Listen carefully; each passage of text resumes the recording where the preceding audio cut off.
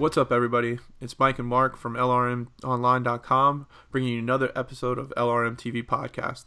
This week, we're going to be covering Gotham, Supergirl, Flash, Arrow, and talk a little bit briefly about what our top 5 shows we're watching right now. Both Mark and I will be discussing that, and then give our thoughts on the best shows out there for you guys to be watching. Overall, in the TV realm, it was a kind of slow week with news, but a lot of big, TV shows either premiered or got rolling with their second or third episodes. So just coming down the list, we're going to start off with Gotham. And Mark, you cover Gotham for LRM, so give us your thoughts. What did you think about this episode, the second episode with Jarvis Tetch? Well, we had the second episode here, and we got I thought, a really good display of the Mad Hatter that we know more of from either the comics or the animated series. A really dark take on him, which I liked.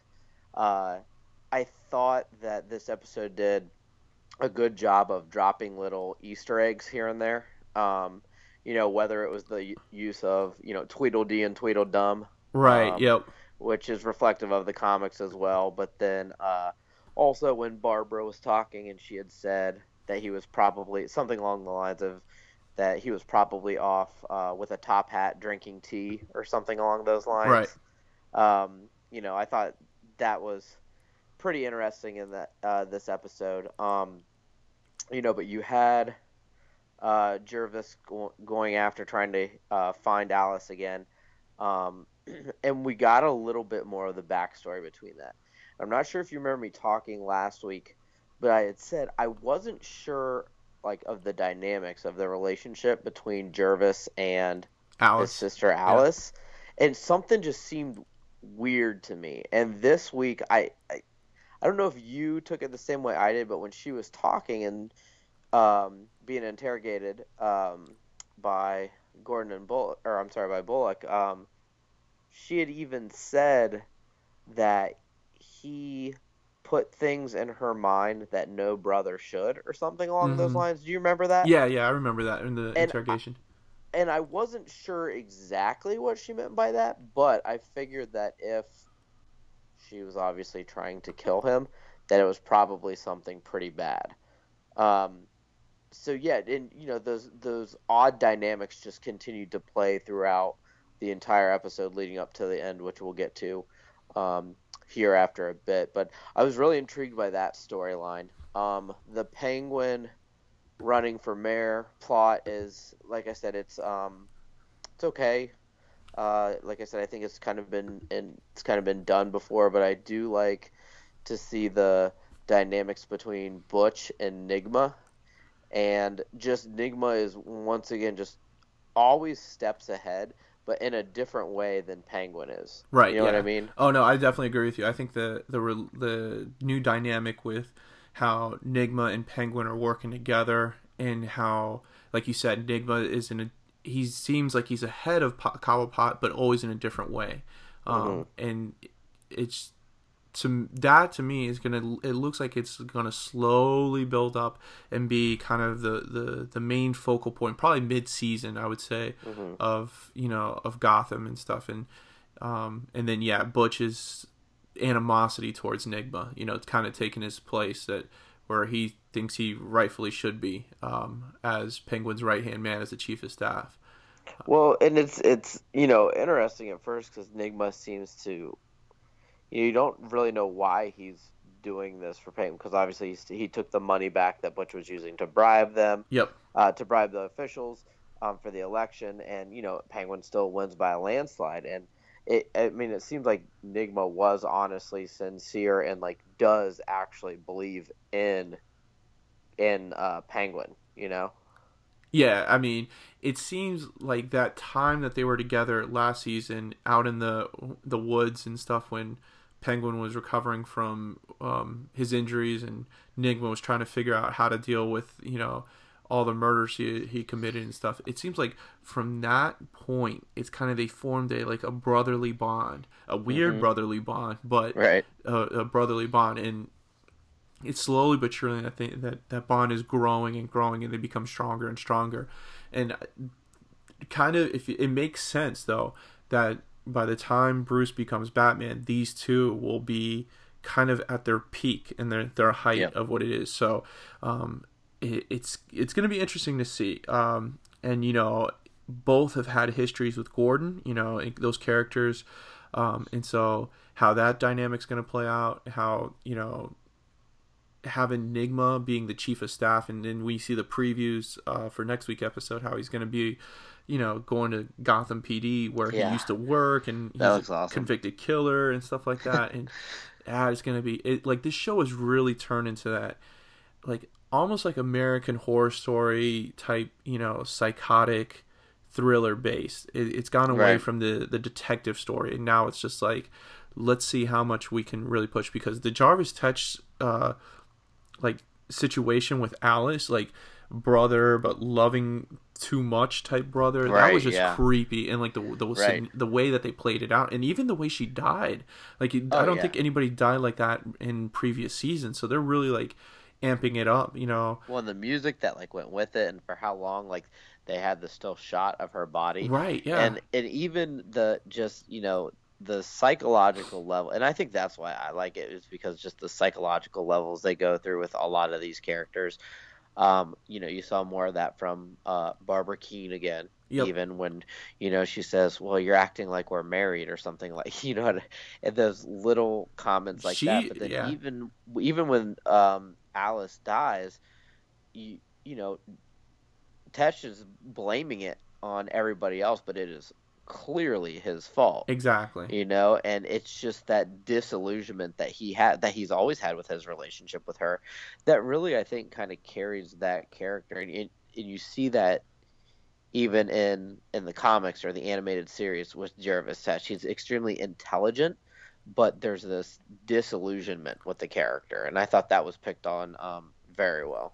Right, and like, but you kind of hit on it. Like Barbara Keene has become, I think, my favorite character on the show, because she's psychotic, and everyone knows it. But the way that she like handles herself in front of Gordon and stuff, it's just like, it's that kind of that balance. So she's walking on that tightrope where she falls off and picks herself up, and it's like really interesting how this show is starting to go now, where it's more that psychological mental thriller than anything else, and it's really more about the fragile mental state that these characters are in and what basically snaps them.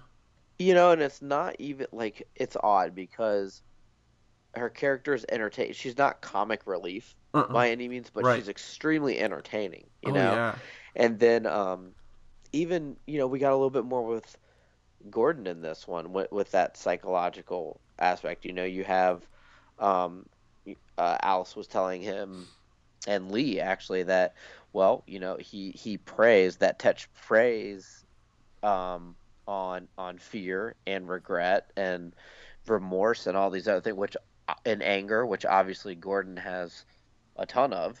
So it's turned much more, like you said, kind of into this psychological series more so than detective series. Right, exactly. And it kind of would set up really nice if they brought back Scarecrow, because remember he was on. Oh yeah. Was it season 1 he was on? I think so. Yeah, as a young boy.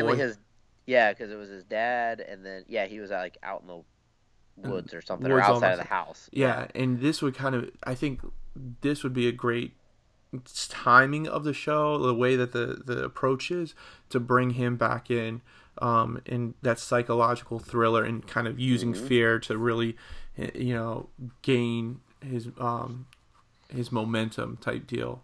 So but overall, I mean, the Jarvis Tetch, the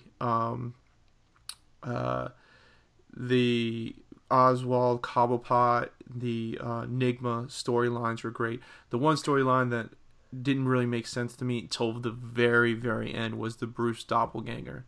Yeah. I didn't see where that was going until literally the very end, when it is revealed that the Court of Owls were behind cloning Bruce Wayne and using the clone to more or less, I guess, take over for Wayne Enterprises, or like get rid of Bruce. But it was just that the middle parts of that show where you had the doppelganger with Selena I mean, The only thing I really liked out of that was I felt like you started to see more of Selena's kind of anti-hero character. Like she went in to steal stuff. She was very kind of elusive and this hmm and that in the way that she did it. But even though she got caught later, but that was the only part I liked about that. The doppelganger part, I don't know. I haven't really been able to buy into it as much. I figured that the Court of Owls would be behind it. I know a lot of people feel like this is going to be Tommy Elliott. I'm still not really sure about that.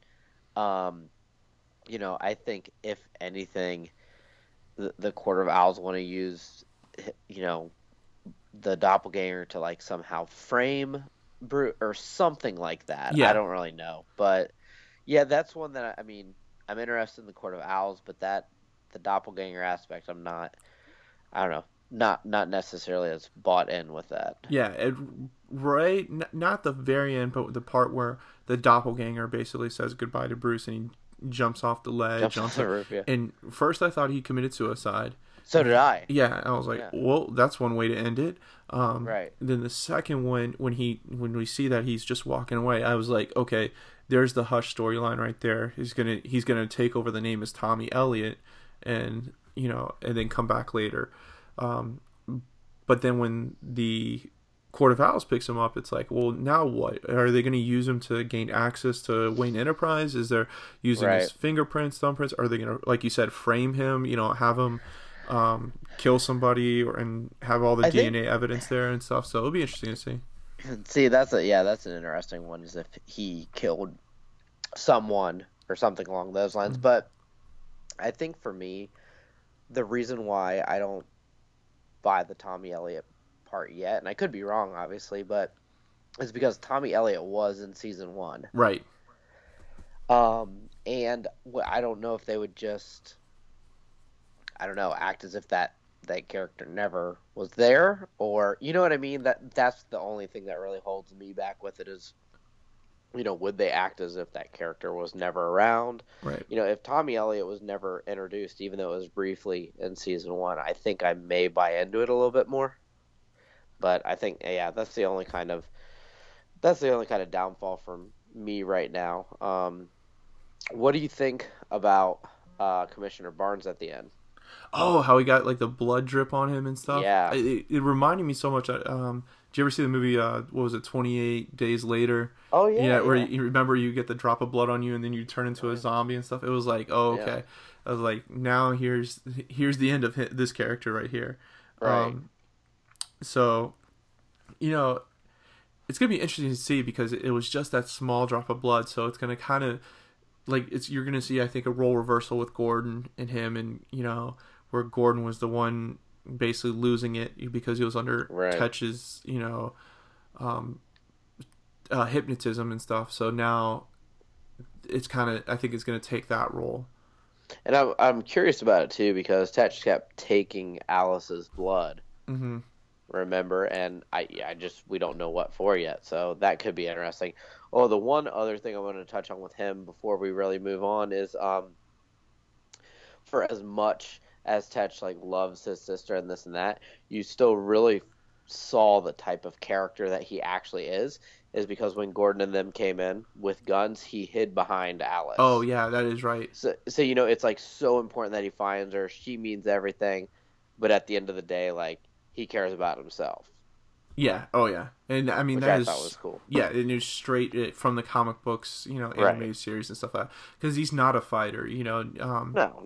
Mad Hatter's never been a one to go toe to toe with anybody, or even crazy enough to do that. So yeah, that's a good point. I didn't even think about that. How hiding behind Alice was, the just another nod to that character. So Yep.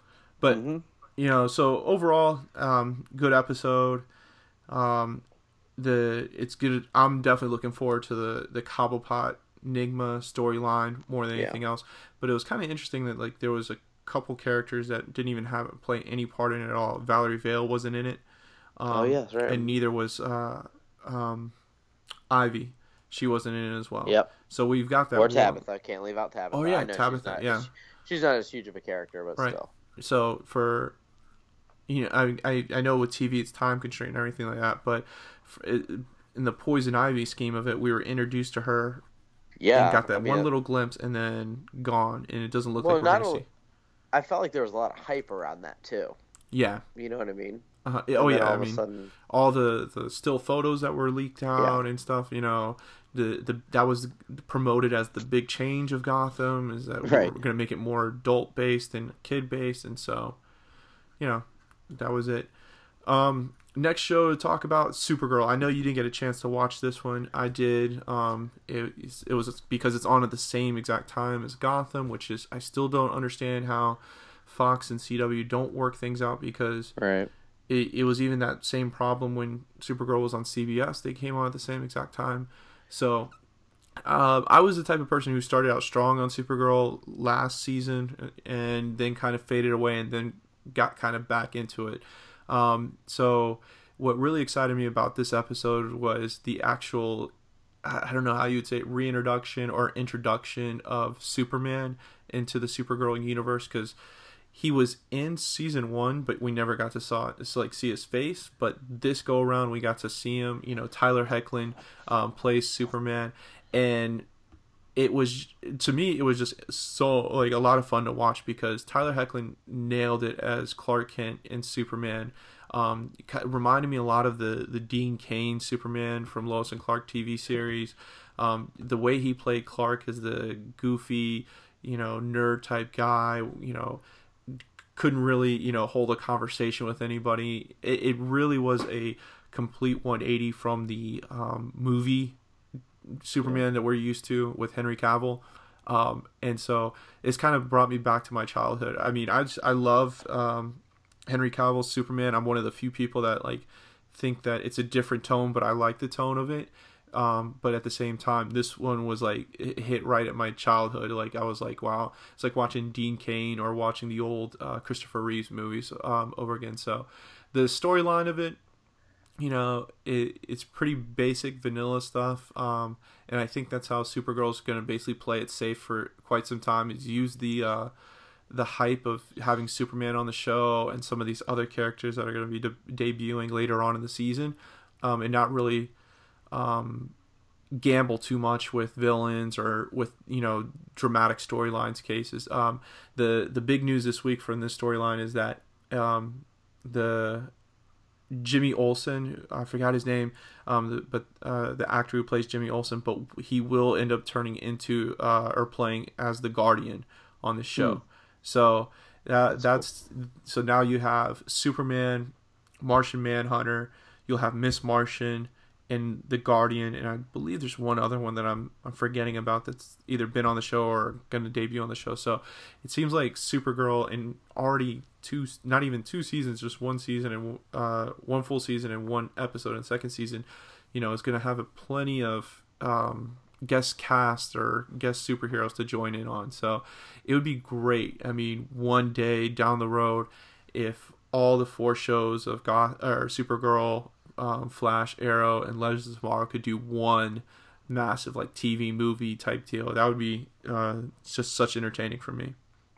So that'd be cool. Do you think, like I said, I haven't gotten a chance to catch up with this season, but do you think that they do a good job balancing the characters? Because I know for me, I've always really enjoyed Smallville growing up, but I felt like once they started to introduce a lot of the actual characters, it works in some ways, and it really depends on the tone and whatnot. But I thought that's kind of almost what led to the downward spiral of Smallville. yeah, When because they brought in some of the characters. it was really after season 5 of Smallville that you could see the fan base start to deteriorate. Yeah. So does Supergirl do a good job of balancing? Yeah, I think for the most part. Good. Martian Manhunter is basically a stable castmate on this show now. So the show does a good job of focusing it mainly on Supergirl, and they don't really deviate from Kara. Even though it's Superman on the show, it's still, the show is Supergirl. It's still focused on Kara, and she kind of it was a good balance between Superman and Supergirl. But even when last season with the with the introduction of new characters and Jimmy Olsen, or when they would have the Superman appearance and stuff like that, they still made it about Kara as Supergirl. So as long as they keep that going, they're going to keep that fan base that they have of the 8 to 18-year-old girls that watch the show. It's now, can we get enough guys to watch the show to keep this on for, a healthy amount of time? Because Smallville, what attracted people from boys and girls was that it was Superman, so Right. that was easy. But to get guys into Supergirl, you're going to have to bring in Superman. You're going to have to bring in Martian Manhunter, the Guardian, unfortunately, but not every guy's going to want to sit down and see the love story of Supergirl and Jimmy Olsen, I guess, and Right. stuff. So, but yeah, I think overall it was for a second season premiere, it was definitely, it packed a lot of punches. The villain was so, but to see the TV version of Superman come back to life once again, it was definitely great. And who knows, it might actually lead Tyler into his own show as Superman. Sure. So yeah. All right, so that's my piece on that, and now to the meat and potatoes, because this is the one that both you and I agree had the biggest controversy and stuff, was Flash and Arrow. We'll kind of just combine them together. So we'll talk about Flash, and then we'll go into Arrow, and then the big controversy that both you and I agree on. So Flash, second episode, Paradox episode, we see the repercussions from Flashpoint. We finally realize that the timeline Barry left is never going to get back to be that same timeline. That he's created so many ripples in the timeline that basically he's just going to have to live with it. And we had the return of John Wesley Shipp as Jake Garrick. That was cool. I really enjoyed that. I hope that they keep bringing him back as that mentor to Barry. Well, what I also liked with that too is they gave the little nod because it was 1998, right? And John Wesley Shipp, when one of his they interviewed him, and they said his character is somewhat of a nod to the role that he had in the 1990s. Flash. I mean, it's obviously not the same character, but some of what they're doing, like just it being in 1998, is kind of like a little nod towards that. Right. Yeah, I remember reading an article where he actually went back and watched the old show just to kind of get himself in that mindset again of like that. Even though he wasn't playing Barry Allen, it was Jay Garrick, but he wanted to kind of portray that version of the Flash and stuff. So right. That was definitely cool. We also got to see the kind of effects that it had on Barry's team, that we finally understand why Iris and Joe were fighting, and it all stemmed back to because Joe didn't tell Iris that her mother was still alive.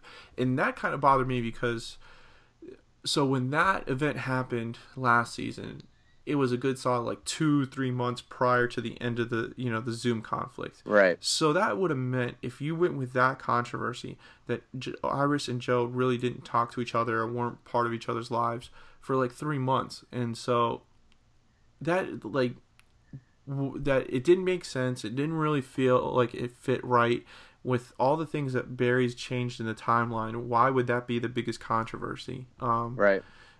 But I guess what they were trying to do is change the dynamic of the family, because it was Wally who was kind of the one who was the anti-family, and now Iris was the one. But the one that had the biggest dramatic change was Cisco. That one that one just shook me a little bit, because it was hard to see, Cisco in a different light like that, like so serious and depressed, and such animosity. That was, to me, that was the one that got it right.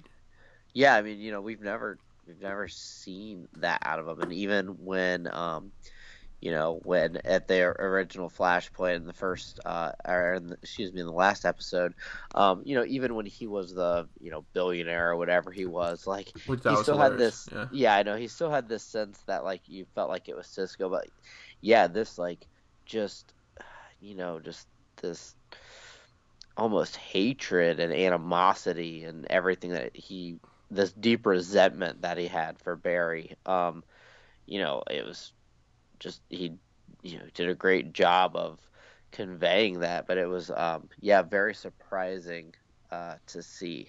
Yeah, I mean, Carlos Valdez, I give him as much credit as possible playing Cisco because you've gotten the Cisco that we've known from the original timeline. Then you got the billionaire Cisco, then you get this version of Cisco. So the guy's playing the same character, but in three different lights of him and stuff. Yep. And it's just that shows you how great of an actor he is to be able to do that because he sold it. Out of all the ones that were on the episode last night, with all the changes that went on, he's the one that I actually believed was truly affected by the timeline. Yeah, and you got to see a little bit of his vibe character later, which was cool. That was very cool. And then the kind of little shocker at the end was Caitlyn's transformation into Killer Frost, or the beginning of the transformation for Killer Frost. So that was interesting. That Cisco keeps his power, but Caitlyn gains powers and stuff. So and Barry is unaware of it because remember he had said that Caitlyn was the one that seemed to stay the same, closest to the same, and sure enough, that obviously wasn't it. How did you feel about Rival being back? Because I know you weren't a fan of him in the first episode. Still wasn't a fan. To me, the speedster thing has kind of gotten old, and I was more interested in alchemy than anything else. Yeah. And I wish it had been just alchemy, or alchemy bringing back an old, because when I wrote my review, it looks like what alchemy's going to do is he's going to bring back all the old metahumans. And so, this would be a great way to bring back Grodd and some of, King Shark and so forth. And I just so many different characters you could have brought back, and this one really didn't work. And I'm like, I think your speed. I'm speedster out, at least villain wise. Yeah, I was gonna say, be careful then, because next episode.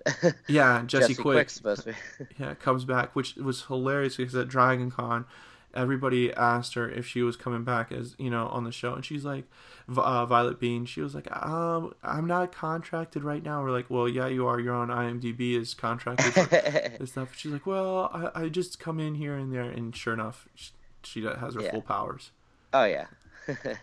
So had to keep that one close to the chest. Right. Yeah. I thought overall the episode was interesting. I still I think the speedster thing that never gets old, though, is with Reverse Flash. I mean, I know that was more last episode, but I mean, that dynamic is just awesome. But that's like Batman Joker. You don't you really don't get sick of that. You can get sick of Batman Penguin, but when it's Batman Joker, you'll sit down and watch it no matter what. So yeah, Flash, Reverse Flash, that works. Yeah, and I agree, and even with Rival, even that wasn't, I guess. He was been a 2-episode character so far, but but back to the whole Zoom thing. I want to be the fastest man alive. It's kind of like, okay, been there, done that. Exactly. I mean, go fight Usain Bolt then if you want to be the fastest man alive. Yeah, there you go. But I thought the episode was good. I think it's obviously building for other episodes, but yeah, I want to. The part that obviously ties into Arrow is, he goes to visit Felicity, Barry does, and is trying to get help with the timeline. And sure enough, we find out that Diggle no longer has a daughter, but has a son. Right, and which is interesting because I never made this connection. I mean, I did today when I thought about it, but I didn't last night. But if you remember, and this could have been coincidence at the time, but in Legends of Tomorrow, where they go into the future, and Connor Hawke is is the new Green Arrow. That was Diggle's son. I didn't even think about that. My gosh, that just blew my mind right there. So I think because when I first saw it, I thought, Diggle had a son and a daughter. Right. I never really thought anything of it, but then I thought about that today. I was like, oh my gosh. Connor Hawke was Diggle's son, and Diggle now has a son. So, I don't know. I don't know if that's a way that they'll go with it, but that was really cool because it showed that, hey, there's no way they thought that all the way back then, though. There's I know, no right? way. But what I'm wondering is if they are going to use it in that way now. You know what I mean? Yeah. I mean, that might be, yeah, that's true. But man, I didn't even think about that. Yeah, but I think the thing like that was cool because it showed, hey, things changed on the Arrowverse. But what I didn't like was the fact that Arrow didn't follow up with anything from Flashpoint the next night. Well, here's my beef with all this. You're Barry Allen. You're the Flash. You're a superhero. You've changed the timeline. You've dealt with all this issues and stuff like that. And the person you go to Yeah, talk us about all this stuff is Felicity Spoke. right. Nothing against, Felicity as the character. But why in the world do we keep getting Felicity kind of like shoved down our throats of like Felicity's this awesome character and stuff like that? I mean, I love her. Like I loved her in last night's episode of The Flash. I thought she brought a nice little comedic tone to to it and everything like that. But let's think about this and like kind of what I wrote in my episode. Oliver Queen has had to live with all the decisions he's made and and back and forth and wishes he could go back in time and fix those mistakes. He couldn't have gone to him and gotten advice from him. He couldn't have gone to Earth 2 and spoken to Harrison Wells, who's been Right. kind of his mentor, Yep. all these times. It just so many different people and we get Felicity Smoke. Felicity, right. And that just bothered me so much. That was just such a wasted opportunity because, like the scenes that we got from season 1 and season 2, where Barry and Harrison Wells are kind of that mentor mentee, were some of the best scenes of the show, and it kind of makes that show great. And then also like the times where Oliver was training Barry, and shooting him in the back absolutely. with arrows and stuff like that. That's what you need. And instead we get this little 5-minute comedic, time where Barry's trying to figure out everything that he's done, and then we get Diggle. The biggest change on the Arrow universe was that Diggle had a son. I mean, I would have loved it if they'd done some sort of type of cliffhanger where if Barry looks at the computer, notices something, and then just like gives this look, and Felicity's like, "What is it?" And he says, "No, I can't tell you." And it ends up being something later on down the road that we figure out and stuff. And that's what I think. I think that's what it will be. Is I think eventually we'll see that Flashpoint has made more changes to the Arrowverse. But like I said, I think they had a great opportunity in front of them and dropped the ball with it. Oh, like, without it a was doubt. I felt like it was rushed. It was kind of like, hey, here it is. The Arrowverse has been changed. We'll talk about it later.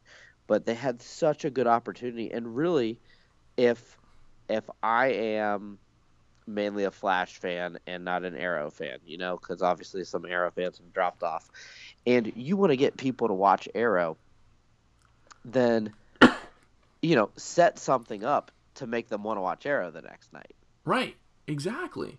And like that could have been the explanation of why Oliver's gone back to being like the dark version of the Green Arrow and killing people and stuff like that. Was that Barry altered the timeline, and now, even though the same events happen with Damian, he's taken a more darker approach. It could have been a lot of different things. But I guess let's hope. I hope that there are more effects still lingering out there instead of just Diggle has a son instead of a daughter. I really think there will be, but like I said, it was just because that's actually, I was excited to watch Arrow to try and see what other differences there were, and there weren't any, and that there weren't any. Pretty disappointing, right? Yeah, but I mean, even though with that being disappointing, I thought there were some great things about Arrow as well from last night. So yeah. So what do you think about Arrow? Yeah, I was kind of torn with the episode. I thought it was okay. I still like the darker tone. Mm-hmm. And I think they're doing a better job with that. I guess, I'm just not sold on the new team. I wasn't sold on any Team Arrow. Okay, right. I liked Roy Harper's Arsenal. I liked that. Yep. Diggle's role was obviously good. It was fine. But, I've talked about it before. It got to a point where, this show is about Green Arrow. Right. And it got to a point where it was about Team Arrow and everybody in Team Arrow, and everybody had the same like airtime. And then this episode started off, and it's all about a new team again. And I just, I don't know. I mean, I feel like at least the people that they're trying to recruit have, I guess, a little bit more believable talent to a degree than like Laurel did or anything. But I don't know. I mean, you have Wild Dog, who's just like a rogue out there doing whatever. Um, Artemis, who, like, yeah, she was in, she was there last season for a little bit, but we don't have a lot of grounding. And then, Curtis, but I understand that, Mr. Terrific can pick up on things extremely quickly, but it seemed to me like he's going to put them into place next episode. And they're not ready. And I don't want it to turn into this kind of like what it was before in this, oh, here's this Team Arrow and they can all of a sudden save the day. I don't know. I don't really buy into that as much. Yeah, I'm kind of with you. I think it's a little too soon for a new team. I would have liked to seen it like season 5, just because this is the coming, everything's coming back in circle and stuff like that. And I would have loved to have seen it just come all full circle, and it's Oliver by himself. Oliver started on the island by himself and then ends on by himself. And then season 6, come back and recruit a new team or whatever.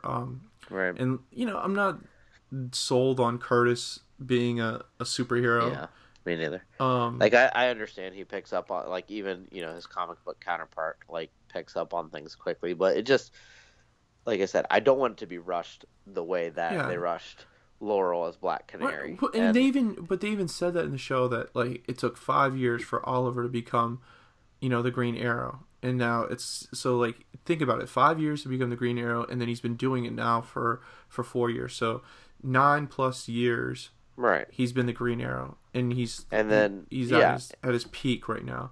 And what Laurel was did some 2 training weeks sessions with Wildcat. Wasn't it Wildcat? Wasn't that something? his name? Yeah, Wildcat and Tybo lessons.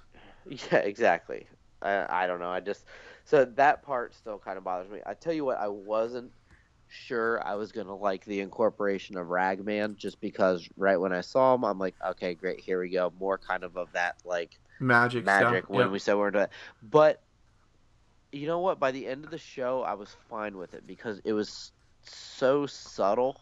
Right, and I like his powers are so subtle. It wasn't overbearing. It was a simple storyline. Yep. It's very easy. Yep, and I think if they keep those, that same sort of tone with him, I think that'll be fine. I thought it was interesting. One of the things that, I thought it was cool, they're kind of starting to throw those little twists back in there. It's like you think Ragman's going to be a villain going against the Amertech people, but then you find out that the Amertech people are shady and dealing with Tobias Church, so he's actually a good guy. The thing that I'm wondering is, we obviously found out that he got his father put those rags on him, which, they're centuries old. Yeah. Right. So my thing is, I know they like shook hands at the end, and I don't think he's going to be like a part of the new Team Arrow, but I think, he'll kind pop in here and there. Yeah, you'll see him kind of like how you would see like Nissia, Al Ghul, like pop around every now and then. But my thing is, I wonder if there's going to be a strained relationship between Oliver and Ragman eventually, because I know it's a technicality, but like actually Felicity and Arrow and them destroyed Ragman's and you saw family. Felicity's reaction when she heard when Ragman was telling what's Ameritech's the head boss, why he was doing this and stuff, and you saw Felicity's face just like freeze up because she knows it's her fault. She's the one who made the decision to send a nuclear bomb over, away from Star City and still kill millions of people. So yeah, I definitely agree that this is going to be something that's going to strain that relationship, and it's going to feed into maybe a rivalry between the two. Yep. Yeah, which I think would be pretty cool. And I know some people are just completely over the flashbacks, and I understand why. But I at least, if this is going to be the last season of flashbacks, I am at least glad that they're serving a purpose. Right. No, You know I what I mean? definitely. So like, The flashbacks have definitely even gone up this even year. from the start, because you see that he's going through he's putting his new team through the exact same training that he went through. But you also have a better understanding of Oliver's perspective of why he doesn't want the team. So yeah, he's running them through that, and the purpose is for them to ring the bell and work as a team. But why is he skeptical? Because when he did this for the Bratva, he rang the bell and the Bratva shot the other people who helped them. Yep. So like you can completely understand why he is, and he also said with the Bratva that no one knows anything about each other. So you also have an understanding of why Oliver is, keeps everything to himself, Right. doesn't open up about things. Like, I mean, it all at least makes sense this year. It makes sense for season 1 because remember Oliver season 1 was a loner, didn't want anybody Yep. with him. Yep. It's like that's why I'm enjoying this year's flashbacks because now it's starting to make sense of why Across the Oliver. board. Yeah, Yeah. because the previous seasons of all these flashbacks, Oliver's working with people and he's helping people out and stuff like that. But when we see him in season 1, he is like cold and very Oh, yeah. distant and and doesn't want anybody's help, didn't even want Diggle's help in the first season and stuff.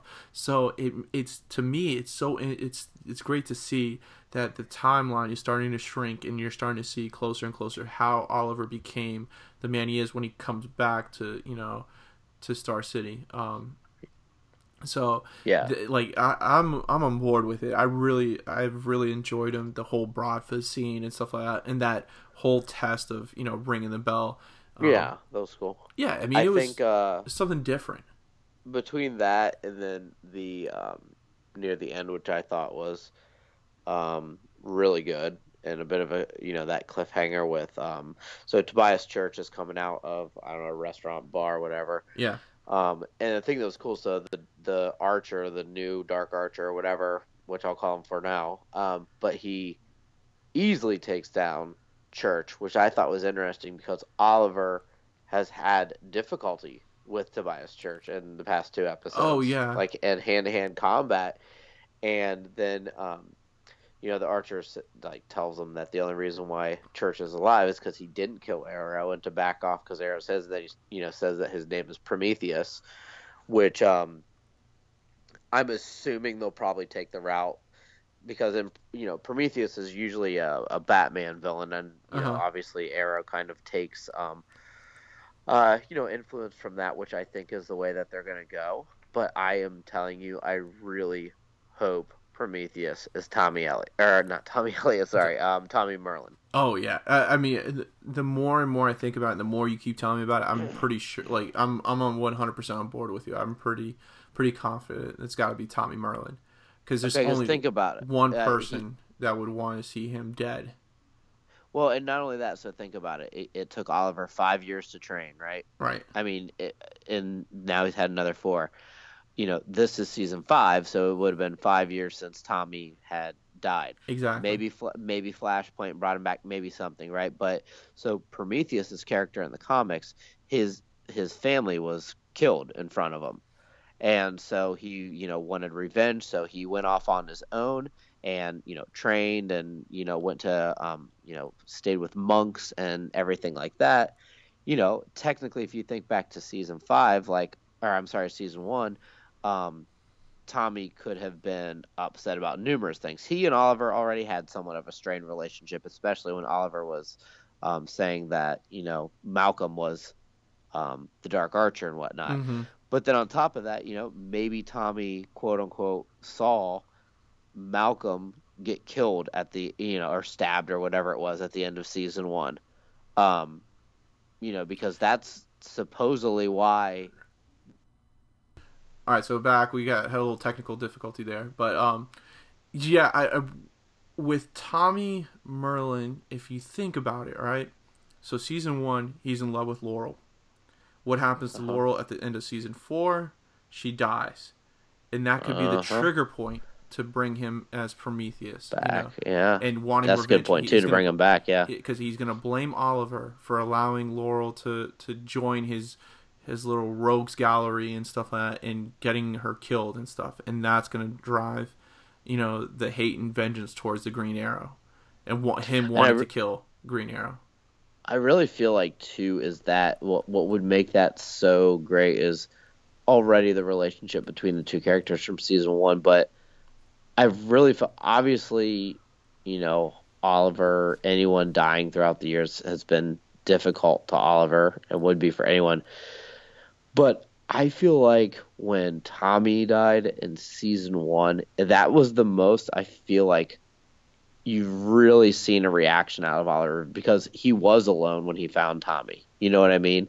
And even, like, I don't know, just something about the way that Stephen Amell portrayed that at that time. There may not be a connection between that, but he seemed just so surprised and shocked and just completely torn apart, where it was almost like when Laurel died, he was obviously upset, but I don't know if he had, like, kind of prepared himself for that, because knowing that, like, hey, if she's out there, or if one of these people of Team Arrow is out there, like, that's a possibility that it could happen. Right. You know what I mean? Mm-hmm. Where, like, with Tommy, it was completely unexpected. Yeah, I mean, because think about it, it was Tommy who saves Laurel, so, like, they're both racing to save Laurel, and Tommy's the one who ends up dying, so it didn't even cross his mind that Tommy would die in that scenario and stuff. So, yeah, that's probably, out of all the deaths that have happened, because you got to think about it, his mother dying, Moira dying, that was kind of, brought on by, on him, and Slade's controversy and stuff. Almost every person dying on the show has had some sort of link to Oliver, where Tommy's death was more about, just the natural results of a crazed lunatic and ideas and stuff. So, yeah, I mean, that one probably still has the most lingering effects, I would assume. Laurel, because it's just fresh, but yeah, the Tommy Merlin's kind of point to it. I mean, if it is Tommy Merlin, it makes 100%, absolute sense to do it that way. Sure, yeah. So, yeah, I mean, I really think it's going to be it. The only other thing I doubt it would be, is the only thing that I think would compare to a reveal. So, like, if it's going to be revealed and it's someone, it would either need to be Tommy, or, like, I feel like the only other type of people that could compare is, like, Slade Wilson. Mm-hmm. I don't think there's as much of a connection there with that.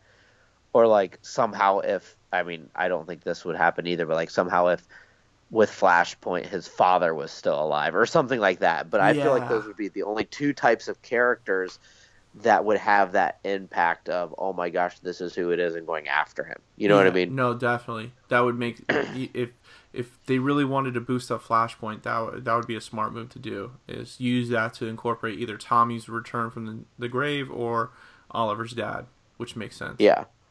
So, yep.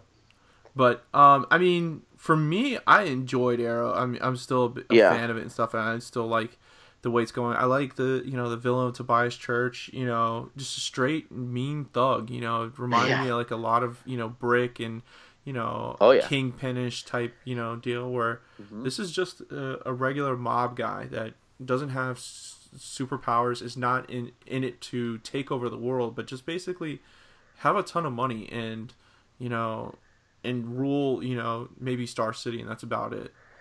You know what I like about the villains too, so not only Tobias Church but Prometheus as well, is you actually don't see them a lot throughout the episode. Right, yes. It creates that much more suspense, you know what I mean? Kind of like, I mean, in any of them, season 1, you didn't even realize it was Malcolm Merlin until, like, halfway. But there was this Dark Archer that was, like, lurking around. Right. Same with Slade Wilson. You didn't even see him, I think, until, a handful of episodes in. And then 3 and 4, obviously, like, I felt like sometimes we would see either Roz or Damien Dark more than you would see Green Arrow. But that it makes, at least me as a viewer, like, wonder, one, am I going to see him? 2, if I do see them, what is it going to be? Because usually when you don't see them a lot, their scenes are really like there's a lot of impact that comes with it. Right. Yeah, I mean, if you think about it, probably the weakest villain so far on Arrow is Damien Dark and Roz, and they were so heavily used, and so Yep. and then you think about Slade. He didn't pop up till mid-season Yeah. as Yeah. Deathstroke. We thought it was Brother Blood is going to be the bad Yep. guy for the main season, and then all of a sudden, boom, here comes Slade Wilson as Deathstroke. And then season 1 of the Flash, Reverse Flash, really didn't make an appearance till mid-season, and that was Yep. so that, I mean, to me is a good formula to do. If you're gonna have a villain, And then also, if you think about season 2 with Flash, not that I didn't like it, I really did, but villain wise, I mean, you saw Zoom a good amount of time. They had a lot of screen time, right? And I think that they can get to a point where they do have it, like they've done with Slade and Malcolm and Reverse Flash. But it's that like suspenseful build up to a point where then it's like, okay, now you see him, but there's still this intrigue that built up with it. Right. So, but I mean, I think we could talk about it all day, all night long, and stuff like that. So, Oh yeah. I mean, you gotta kind of move on at some point in time. So, Yeah. Other shows, Legends Tomorrow is actually premiering while we are doing this podcast right now. So we'll actually have the premiere of Legends Tomorrow for next week's episode. We'll talk about that. Not a whole lot of major news in the WWE. There's just the announcement that Goldberg will be on Raw on Monday. Yeah. So we'll definitely cover that and let you guys know our thoughts about that. We're kind of just going to wrap things up since all the major network shows have debuted and we're basically starting all the seasons off, kind of giving our top 5 shows that we are interested in watching it or like really gotten our attention. So I'll start off with me. Number 5 is of course Arrow. 2 years ago, 3 years ago, 4 years ago, it would have been it's my number 1 show. It's taken a step back, but it's still, one of my favorite shows to watch. It's the original, the one that started it all. So, and I'm a big fan of Stephen Amell, so I'm definitely, interested in it. The one that kind of has taken a step down for me and continues is Flash at number 4. Hopefully this season kind of picks up. I was, a little disappointed with Flashpoint and how it was handled with the events that took place. I thought the Paradox timeline concept was cool, but I thought there should have been at least a little bit more effects that went on, in consequences for Barry altering the timeline. Number 3, I started watching this last year, and and it's kind of climbed up my list little by little, but it's the Goldbergs. Mark, have you watched the show at all?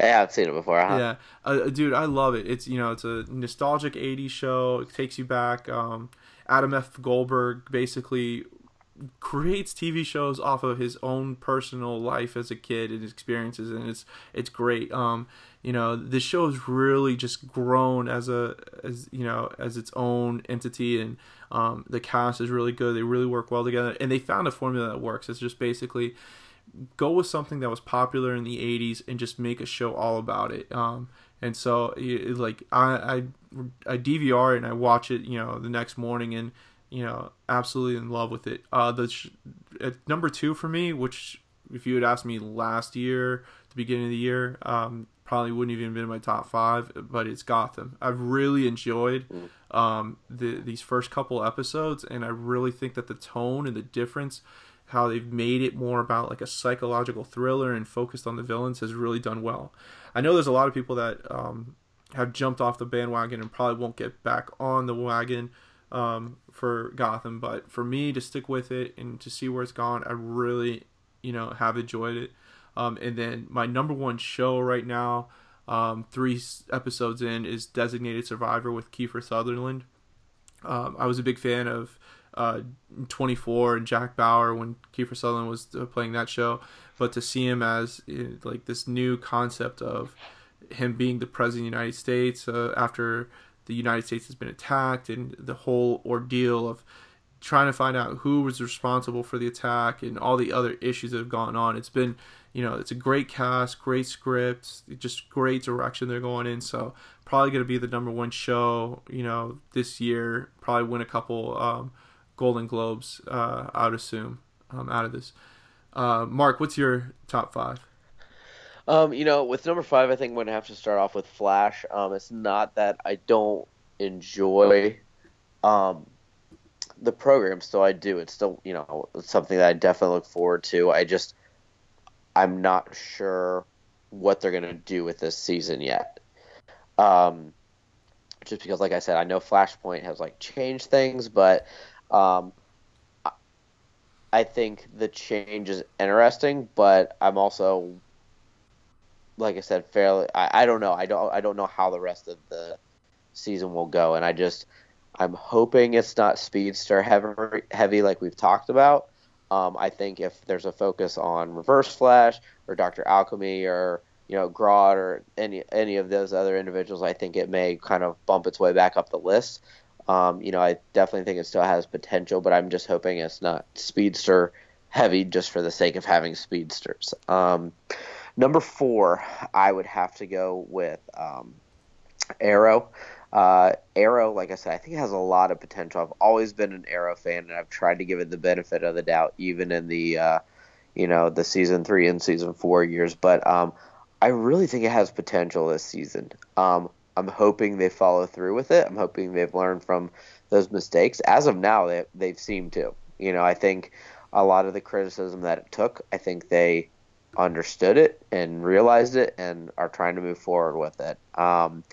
Which I hope that it continues the way it is. Number 3 would be Gotham. The interesting part that you said with Gotham is I feel like each year it's kind of tried to figure out what exactly it wants to be. And I think it's getting to a good spot, but I hope it just stays consistent. What has driven it for me is, because like I said, it's kind of gone from, like you said earlier, from the detective series to the origin of villains to a psychological aspect, which is all fine. But, I hope they just kind of find something that works. What has carried it for me, honestly, are the characters and the actors and actresses. I just think Gotham has a good majority, whether it's, Nigma or Cobblepot or Barbara Keaton. I think they have some just talented individuals working for them, which makes it interesting to watch. Number 2 for me is kind of one of those ones where I can kick back and just watch this. Big Bang Theory. I don't know. I was watching a rerun last night, and I don't know how many times I've seen it, but I was just laughing hysterically because Sheldon was playing basketball with Kripke, and it was just, I don't know. It just, seriously, I haven't laughed like that in a while. So that's always just a good one for me because I know it's very lighthearted, and I just find it funny. And even though it's been on for so many seasons, it's still enjoyable to me. So number 1 is actually it's Prison Break. Shocking, I know.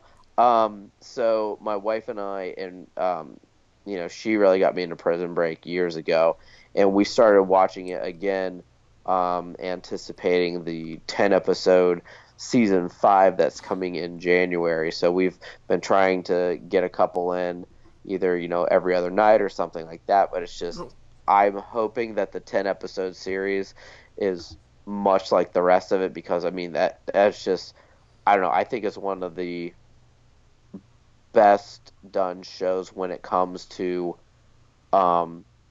constant turns and heels and twists, and just it was one of the few shows where I felt like every episode I didn't see something coming.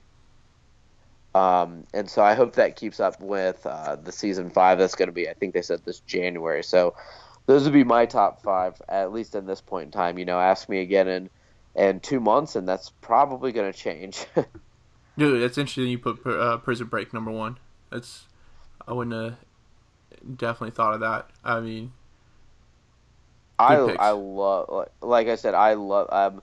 The funniest thing is when it was actually first on, I never watched it, and my wife was all about it, and I actually started watching it randomly in season 4. I know, good timing, right? Yeah, And I exactly. went back. Yeah, I know, and I went back and watched it, and I don't know, something about the series, like the actors and actresses, but just like I said, the writing, like it is. I'm not exaggerating when I feel like every episode, because you think of, um, even this past week, there have been some episodes on that they're good, but they're kind of like bridge episodes. You know what I mean? Right.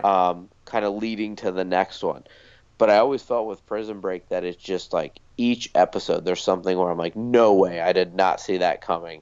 And I think that's what keeps me as a viewer excited to watch something. Yeah, that's cool. So that's our show for this week. We're gonna basically come back next week and catch up with all the shows we've been watching, talk about Legends, talk about WWE, and some other big news events that have debuted this week that we just didn't have time to cover. Make sure you check out our other great things that we have to offer on lrmonline.com. Comic Uno's weekly roundup. We got Edward Douglas's Weekend Warrior, and also the Los Fanboys podcast. Thanks for listening, guys, and let us know in the comment section what else you guys want us to talk about. We have an unbelievable amount of time that we could talk about whatever you want to talk about, except for, I don't know, you name it, we'll talk about it.